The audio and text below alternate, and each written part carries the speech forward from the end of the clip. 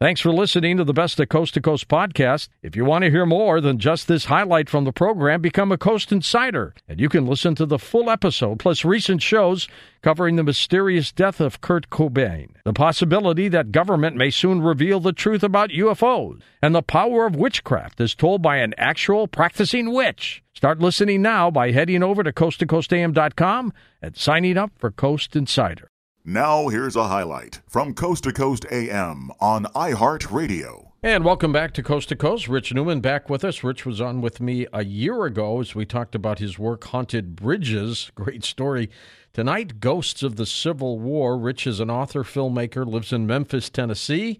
He's been a lifelong enthusiast of the paranormal, and in his group, Paranormal Inc., has been involved with research and investigations for at least now more than a decade. Articles have appeared in Haunted Times and Paranormal Underground. And welcome back to Coast, Rich Newman. Rich, looking forward to this. Hey, George, how's it going? All is well. Thank you so much. And by the way, your Haunted Bridges book and the show we did was just fantastic. I'm still getting emails about it. Fantastic. I loved it. People are still afraid to go over certain bridges, by the way. So this one here, tell us about the work that you put in to write the book Ghosts of the Civil War. Well, this kind of started with me a few years ago. I actually shot a documentary called Ghosts of War, where we traveled to about 5 different battlefields and about 10 different homes that sort of have a history associated with the Civil War and ghost stories. And we did a lot of interviews and talked to people who had experiences and also try to get as much of the history, of course, as we could into the documentaries. And that just sort of led to, me doing some other ghost books. And then in the back of my mind, kind of all these years, I've been thinking, I'd really like to get back to the Civil War. There's just so much there. And when I pitched Llewellyn, they were great. They were like, yeah, let's do it. The war was our deadliest war. It was just horrible. And there was a time I really thought that people, were going to just destroy the United States. It was going to fall apart, but they pulled it back together. And, of course, the ills of what was going on then are still being felt today. But I get stories all the time, Rich, from people who call about Gettysburg and other locations that really seem to have ghostly apparitions there. Are you finding that to be the case, too? Absolutely. I would say particularly Gettysburg. It's just almost a mecca for ghost hunters. And the paranormal stories that come out of there on a month-to-month basis are just staggering. It does seem that all of these major battlefields in particular have so much activity going on that, it's not just ghost hunters. It's people who even profess to not have any belief in ghosts whatsoever, and the next thing you know, they're walking over a hill with their little Canon camera in their hand and snapping photos, and there what looks like a phantom army standing there at the tree line looking at them. Or they suddenly start hearing the sounds of cannon fire and guns firing around them, with obviously no battle or anything going on. So, yeah, the stories coming out of these places are just almost just a daily activity. Do you find that when someone dies tragically that they are more apt to end up being a ghost than somebody who dies in a natural way? It does seem like that's the case. So many times it does seem like there seems to be a combination between emotional traumatic events that are happening, but also they seem to also happen in certain places where the environment just seems conducive to sort of storing the energy of that moment, which kind of gives us 2 or 3 different versions of ghosts, so to speak, depending on the exact situation and the exact way that the spirit seems to interact with those who run into it. How did you go about researching this book? Man, it wasn't easy. Oh, really? How come? Oh, it's just the Civil War is just so big. It's, we have hundreds of national sites and state, locally state-operated sites dedicated to the Civil War. So rounding up as many of these stories and talking to people at all these different sites and visiting as many as I could was quite a delightful chore. I had a great time researching it and writing it. and going to all these different places and learning so much about American history in the process. On top of the paranormal things, it was a lot of work, but a lot of fun. Specifically, Rich, what specific areas did you go to that you think, other than Gettysburg, that have the most haunted areas? Well, it's interesting. If you actually look at the top 10 deadliest battlefields list, those 10 battlefields actually make up the chapter in my book that I talk about battlefields, because they have the most activity. For me, the closest spot would be Shiloh. And I grew up, hearing stories about Shiloh and the ghosts at Shiloh, particularly if you go and talk to any of the park rangers there, or even just some of the locals. They're pretty quick to tell you about the ghost of a young boy that was a drummer. Yeah. During the Battle of Shiloh. There have been sightings of an apparition of a nurse next to a spot there called Bloody Pond, where they actually made sort of a makeshift field hospital, and hundreds had legs and arms amputated there, died from wounds. It's so many stories come out of these places. For me, Shiloh was sort of the beginning of all of it, but I've definitely heard great stories out of all of the major battlefields. Gettysburg, Chickamauga, Antietam, you name them. They have their own versions of these stories, and they're all very fascinating. Is every place that has an apparition considered a haunted place? To me, haunted has like a scary connotation. I think it comes in it's a situational thing. For sure, if they're seeing an apparition, I would probably call that haunted.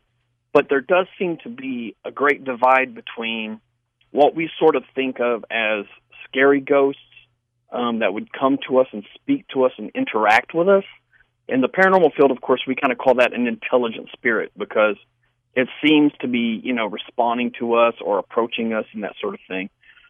But it does also, there's another sort of type of ghost that we think of as being residual, which more ends up being just sort of a moment in time captured in an environment that replays for certain people. Not everyone sees it. And that's the part that's kind of hard to understand, whether it's the person that's, if it's like I can see it, but this person cannot, or is it more of an environmental thing where it's just, if everything is just happening just right, that residual ghost appears. And these type of ghosts actually seem more to be just locked in that moment of time, repeating something that happened, and they're oblivious to us. Do people, Rich, tend to go to these locations because they're haunted? Tourists, for example? Absolutely. I mean, I hate to coin the phrase haunted tourism, but I mean, it's out there. I mean, a lot of these sites are well aware of it and even market it. Absolutely. There's a lot of people that go to the Civil War sites for the history, of course, but especially places like Gettysburg that have such a notorious reputation for having so many haunted spots there and around it. I mean, you go to Gettysburg, not only can you take, a ghost tour of all the spots on the battlefield, but, you can stay in any one of 5 or 6 different haunted inns, that were all historic homes that were there during the battle. You can stay in a different one each night, and each of them have their own ghost stories. You can go visit the haunted museum, for something to do in the afternoon. Go and have a beer at the haunted tavern. I mean, you could have an entire haunted vacation, just around the battlefield of Gettysburg. And this sort of tourism is really blown up. What is it about these things, Rich, that people like to get scared? I think for some of them it's thrill-seeking. For others, I think it's wanting to just understand it. I know for me, one of the draws for ghosts and ghost stories has always been, just understanding this process of the human soul. What makes some of us stick around and some of us not? And, is there some sort of scientific explanation for how the soul works with our body, and is this just part of the natural process of dying? And if so, can we explain that? Can we figure that out in some way? And I think, a lot of people are just fascinated with the idea of death, the afterlife, and you're right. Some people just like to be scared. Yeah, they do. What would you say that these apparitions are? Why are they there? I think it's probably 20% the soul of a person that's stuck around for their own reasons. They didn't have closure. As you mentioned before, they died at in a horrible moment, and they're trapped in that moment, and they're looking for release. And I think 80% of it is just energy that was just so strong. I mean, the emotion, the death, everything that happened around the Civil War is just so powerful that there's just so many of those people that it left behind such a strong energy that it's just there for those who can feel it and see it. And we're talking about a number of ghosts in any particular place, right? Not just one? Oh, absolutely. I mean, there's, like take Gettysburg, for instance. I mean, there's people who say that they, are standing there in an empty field snapping photos, and then they look up and there's an entire phantom army standing in front of them. Jeez. Now, are these entities, do they know they're dead? Well, I mean, in the case of the residual type ghosts, no. And in fact, they don't even notice the people who are watching them or taking photos. They're still doing their thing. Oh, just absolutely. They're just locked in that moment of time.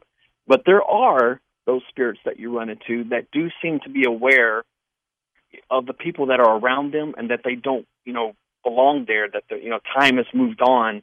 And those seems to be sort of the saddest stories. Why haven't they moved on, Rich?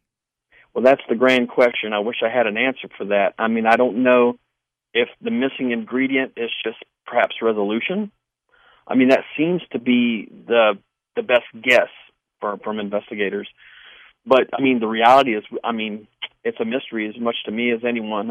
It's sad. It does seem that the majority of the spirits that are intelligent and that they seem to be reacting with people are not in a pleasant place. They died in horrible situations, in horrible circumstances, and they're not happy, and they probably would like to move on. Listen to more Coast to Coast AM every weeknight at 1 a.m. Eastern, and go to coasttocoastam.com for more.